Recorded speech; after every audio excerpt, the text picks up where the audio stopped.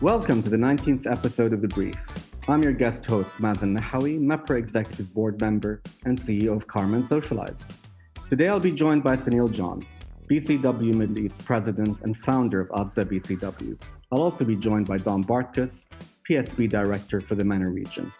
Today we'll be talking about the 12th annual ASDA'A BCW Arab Youth Survey, which provides insights into the hopes, aspirations, and attitudes of Arab youth, and how they can provide the public and private sector organizations with data and analysis to make informed decisions and policies. Gentlemen, welcome to you both.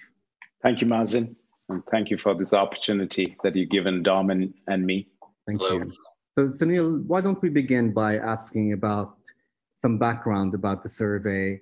It's in its 12th year. It's a survey which is keenly looked forward to by many professionals in the PR industry, but also at the highest level of government, not only in the region, but worldwide.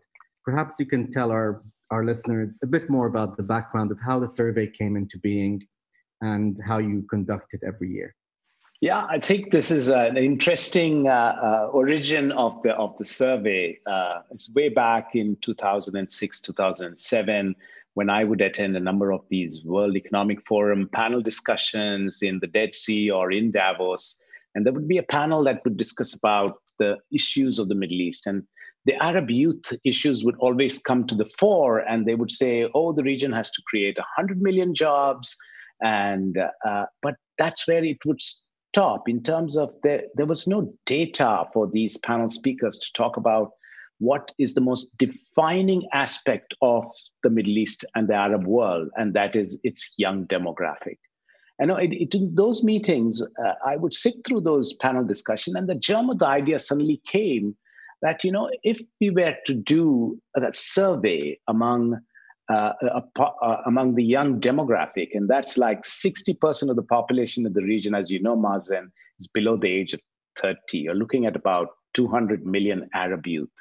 And if you really have any stake in this region, you need to know what this young population really, how they look at their future, their present, as well as how they look at issues. And, so that's really the inspiration that got us to do the survey way back. The first survey was in 2008. And we said the region is data poor, especially on the young demographic. And we wanted this survey to be able to fill this gap. So, as we call it, it's our thought leadership survey. And as a public relations consultancy, we thought if we are able to do this, and bring some value to the community in which we work, I think we'll be seen as a value-added partner for our clients and for the community in general. And that's how it worked, to be able to bring the unique insights of these young people. But there are a couple of things we did as we grew this over the last 12 years. First, we always decided that, surveys are sometimes seen with colored eyes, depending on who is actually doing it. And we said, we will fund this survey entirely from our own resources, in the sense that we didn't look at partnerships or sponsorships, because we wanted to protect the survey's independence and its credibility. And that's what actually held us in good stead all these 12 years. And then the third thing that we said is we're going to do this survey, and we're going to actually put all the findings on a public domain, which is called the ArabYouthSurvey.com. And that the findings are available to governments, to the private sector, to civil society across the world, so that they could use this critical information and analysis so that they could make better decision-making, better policy formations. And I can tell you, Mazen, that ever since we did this, more and more of people, media, the government leaders have started using this data, and that has given us given them a better understanding of what this region is all about. I think the survey has played that role, and there's a number of things we have done to be able to make sure that we bring fresh insights, bring relevant information. Of course, the heart of that survey is the tracking data that we bring over the 12 years, but every time we bring new subjects in. And of course, our sister company, PSB, the BCW group company that conducts the research, do this in a very, very thorough manner, because the focus is doing face-to-face interviews, which, as you know, is not online interviews. So this year, the 12th annual survey, we did nearly 4,000 interviews across the main survey, which was held in February and March of this year, just before the COVID impact. And then we did a COVID pulse survey in August, before we brought the findings to the market on an online webinar on October the 6th. So we interviewed 4,000 young Arabs this year, 18 to 24-year-olds, nationals only, across 17 Arab states in the Gulf, Levant, and North Africa. And the sample was split 50-50, male, female. So that's some background information about the survey. Well, it's a fascinating survey, and it really does fill a huge data gap, which not only is fascinating within itself, but really gives us an idea about the future and talks about the young generation who are going to dominate the future of the region. I'd like to ask you, Sunil, the survey has gone to the very top of decision-making in government.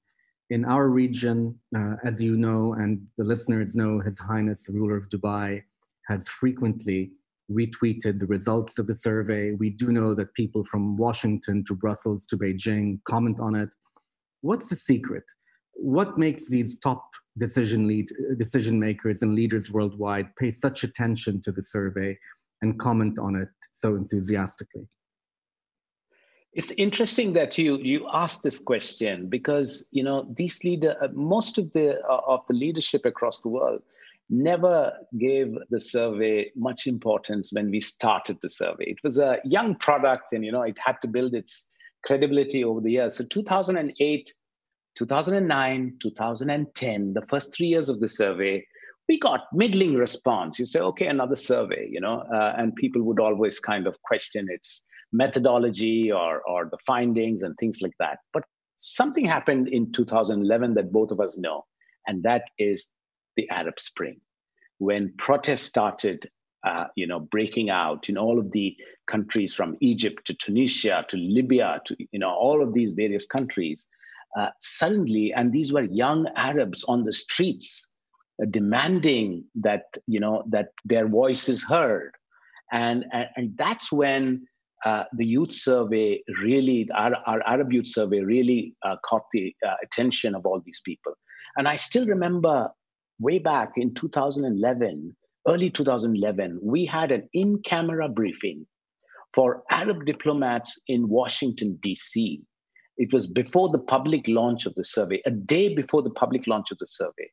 And my colleagues in Washington, D.C., who did this briefing, had a room full of Arab diplomats who came with and wrote copious notes of what the survey is saying, because they were reporting back to their governments.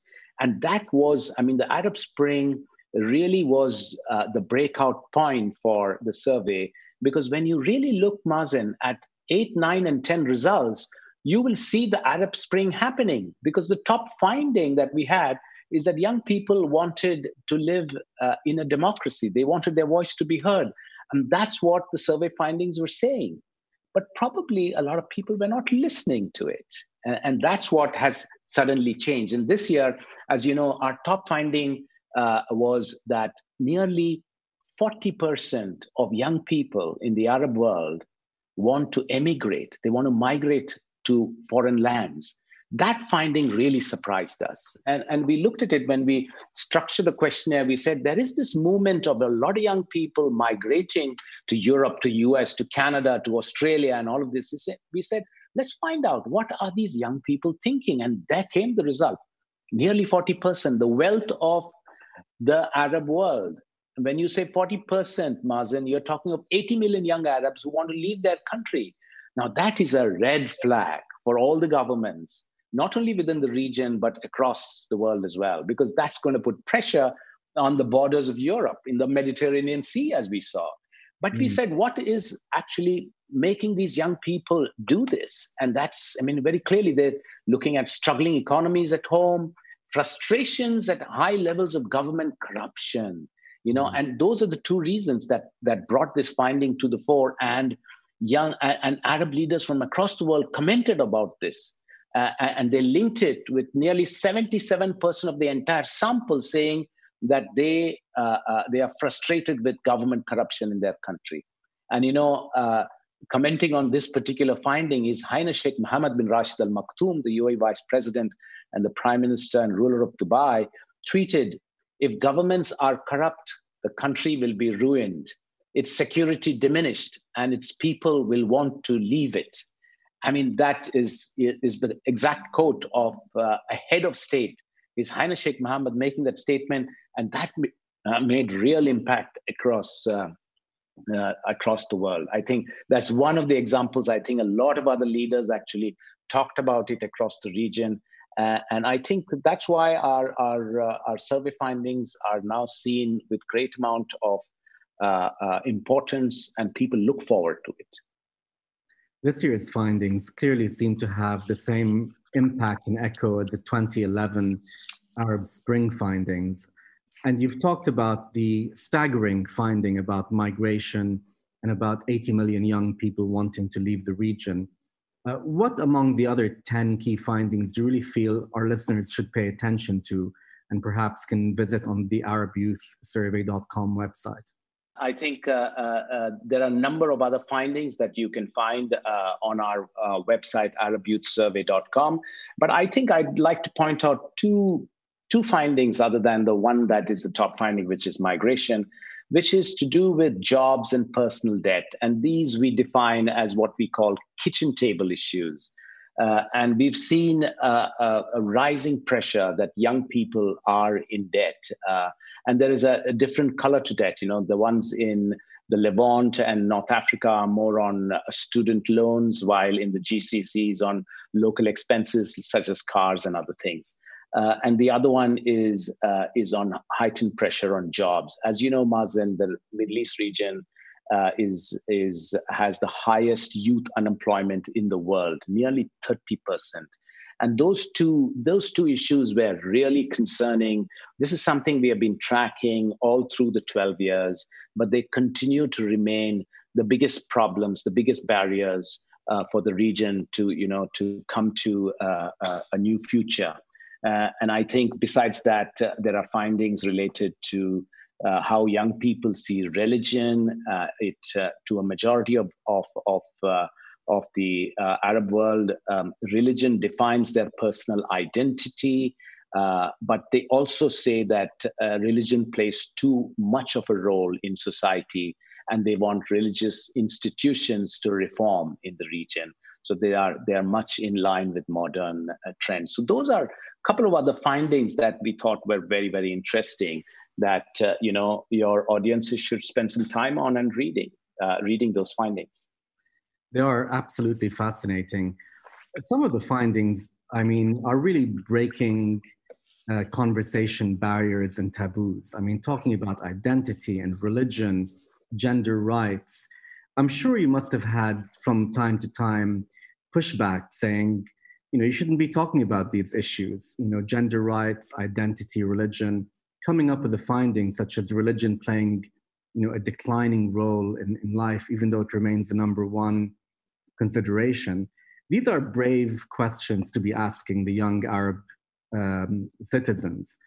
Do you get any pushback or any sort of resistance on these brave questions, which really are pushing the envelope?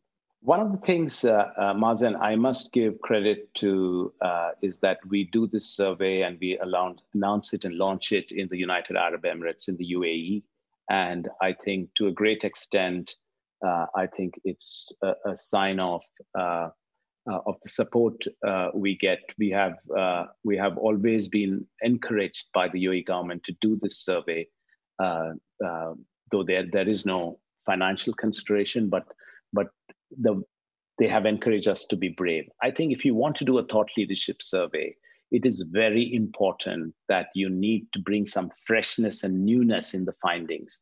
And every single year, we have actually pushed the envelope to a great extent to go into what is called taboo subjects. It's not just religion and anti-government protests and government corruptions that we looked into, but we also looked into issues such as the increasing usage of drugs among Arab youth across the region, especially in the Levant and North Africa. We also dealt into the issue of rising signs of mental illnesses in the region. I think these were two subjects that we brought up in last year's survey. And as you can see, those findings, which were never discussed, never came in the public forum, are resulting in government policy decisions to be able to look at these issues with the greater amount of attention and greater amount of investments to be able to help these young people who have issues regarding anxiety and other issues that actually affect the region. Nearly 30% last year of young Arabs said that they know someone who has issues on mental health, and we could see rising usage of drugs. And those are seriously societal issues that governments need to be able to look at. Sometimes these issues are swept under the carpet, and that is something that the survey has always done, which is to be brave and bring it back. And I think we wouldn't have been able to do this without a tacit support from the United Arab Emirates. And I must thank His Highness and the Prime Minister's office to have helped us. They've never interfered at all in our development of our questionnaire, in the subjects that we looked at, but they have always supported us to bring this out into the world. Because eventually, it's all about people who do not know the region gain a better understanding of what this region is all about. And some of the findings are extremely positive, which I'm sure my colleague Dom Bartkus, who's with me on this call, can shed some light on as well. Thank you, Sunil. Moving to Dom. Dom, as a researcher myself, when I look at this report, it is a vast report. This must be a tough one to put together, interviewing thousands of people face-to-face, not online, across a wide spectrum of geographies and cultures, and asking tough questions. Tell us a bit more about how you keep this report going. It's in its 12th year. It's not easy putting this together, especially during 2020 when we faced COVID, and doing a face-to-face interview would have been quite complex. We'd appreciate your view on that. Absolutely. You're definitely correct that this is no easy task of a project to take on, but what we have seen over the past 12 years, it has really become a passion project for both Sunil and the agency, the wider agency. And we started the process months and months before the results are announced. We do a lot of meetings, internal meetings, discussing what should be the new topics included in the survey, what should be, the questions that we have been asking for years. Do we need to add any new question, any old questions back into the survey? And then we really work with the team, both here, PSB team in Dubai, and also our colleagues in London, to make sure that we structure the questionnaire very carefully, that we avoid any biases in terms of how questions are asked or in what order they are asked. And then we also work quite closely with our fieldwork teams, so people who are actually, because these are face-to-face interviews, making sure that the interviewers really understand the questions, and again, we avoid any kind of biases in responses or the data that we're seeing. And as you mentioned, this year was definitely a different year, probably like no other year. So we did do things a bit differently this year, and we actually conducted our main survey as we usually do in early 2020 and early part of the year before COVID impacted the region fully. But then we saw that, as any poll, it's just a snapshot in time. And as we're measuring perceptions of young people, it's very clear that perceptions and things, how people feel on the ground, can change overnight, especially like when events like a global pandemic happen. So what we ended up doing this year is in August of this year, we went back into the field and to select 6 countries, of 2 countries in GCC, 2 countries in North Africa and 2 countries in Levant, and spoke to young Arabs again. And we did this to both to measure the impact of COVID-19 on how young people are feeling in their lives, but also to make sure that our question or the topics that we had chosen for the public release are still relevant and top of mind for young Arabs across the region. And what we saw from this COVID Pulse survey was fairly fascinating, but also not surprisingly, we saw that things were getting worse on some of the topics that we discussed in this year's survey. So, for example, a clear majority, 72% of young Arabs said that COVID-19 has made it more difficult for them to find a job. About 1/3 or so of young Arabs said that their household debt has increased because of the pandemic. And 1 in 5 young Arabs said that they personally or someone in their family have lost a job due to COVID-19. So not surprising that our COVID-19 Pulse survey also showed that given these developments that COVID-19 could lead to further political unrest, especially in countries like Lebanon. We also saw that, as Sunil mentioned, that one of the key findings this year was about immigration. We saw that COVID-19 has made actually 1/3 of young Arabs even more likely to look to emigrate to another country.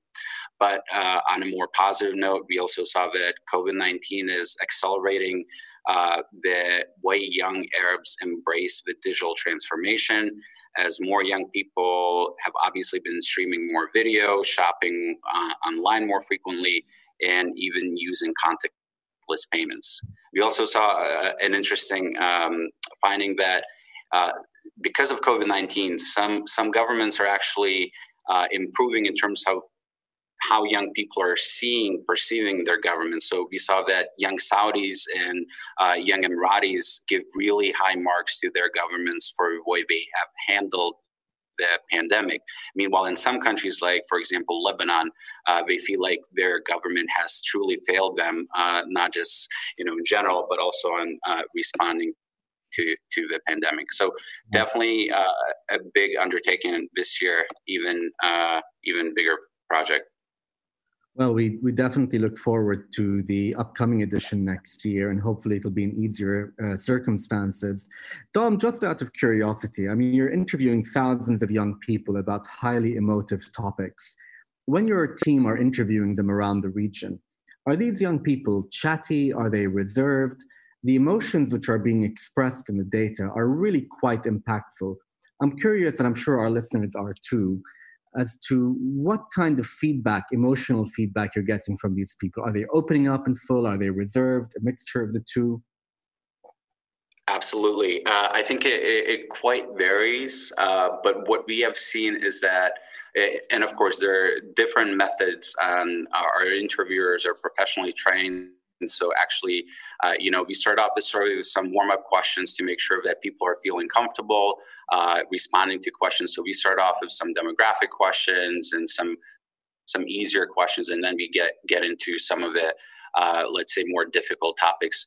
But what we have seen and what our fieldwork teams are telling us that a lot of people are actually very happy to give their take. It's actually feeling that their opinion on a lot of different topics matter to someone, and they do want to share those opinions, especially on some topics that you and Sunil had just discussed, like mental health or drug usage. Those are not the questions they get every day.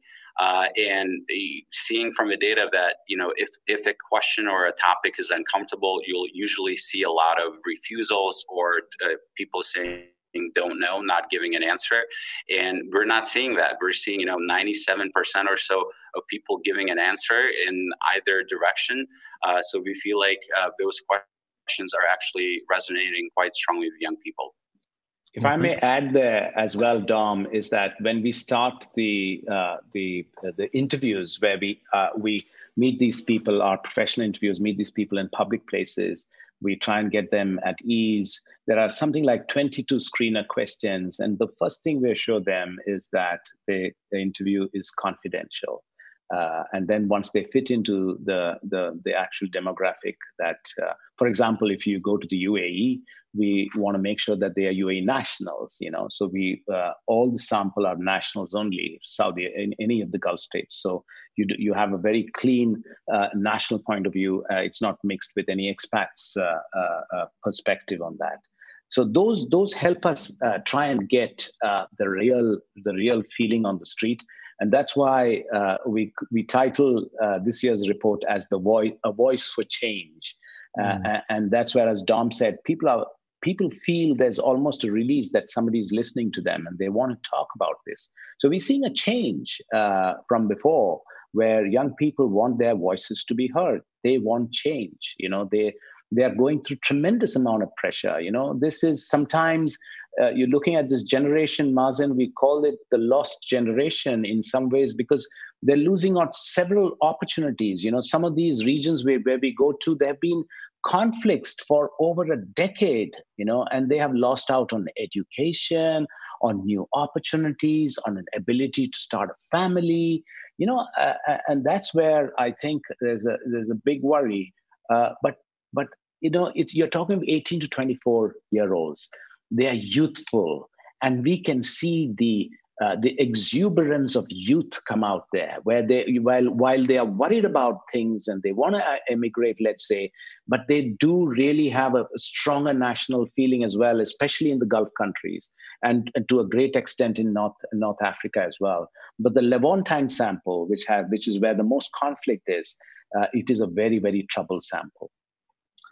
Indeed. Another incredible finding has been the UAE continues to be a place where everybody wants to come and they want their governments to emulate. And that's been running for quite a few years now. Why do young Arabs make this choice, Sunil? We introduced this question way back in 2012. So it's been 9 years since we've been asking this question. And we wanted to ask, what do they see as a model nation? So we asked two specific questions. One is, where would you like to live? And which country would you like your own country to emulate? These were the two questions.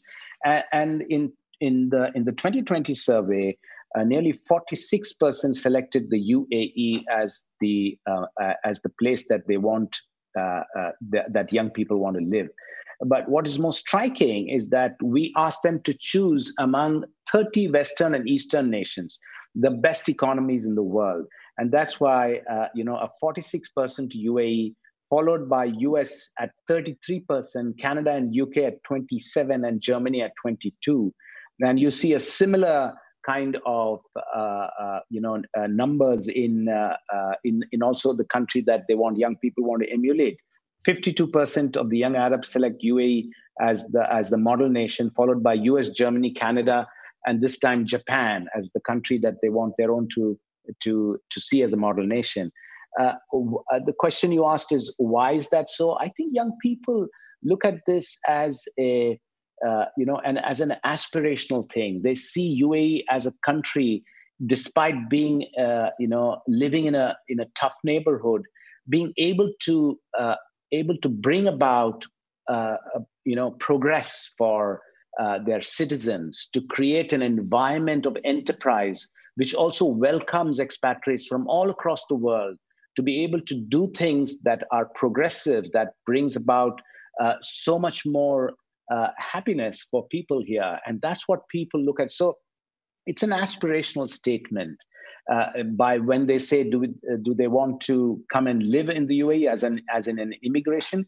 That's not really what they're saying when they look at a model nation, because when you look at the top 5 reasons why the young Arabs choose the UAE, it's safety and security, 44%, wide range of work opportunities, 39%, generous salary packages, 32%, a growing economy, 31%, and a good place to raise a family, 25%.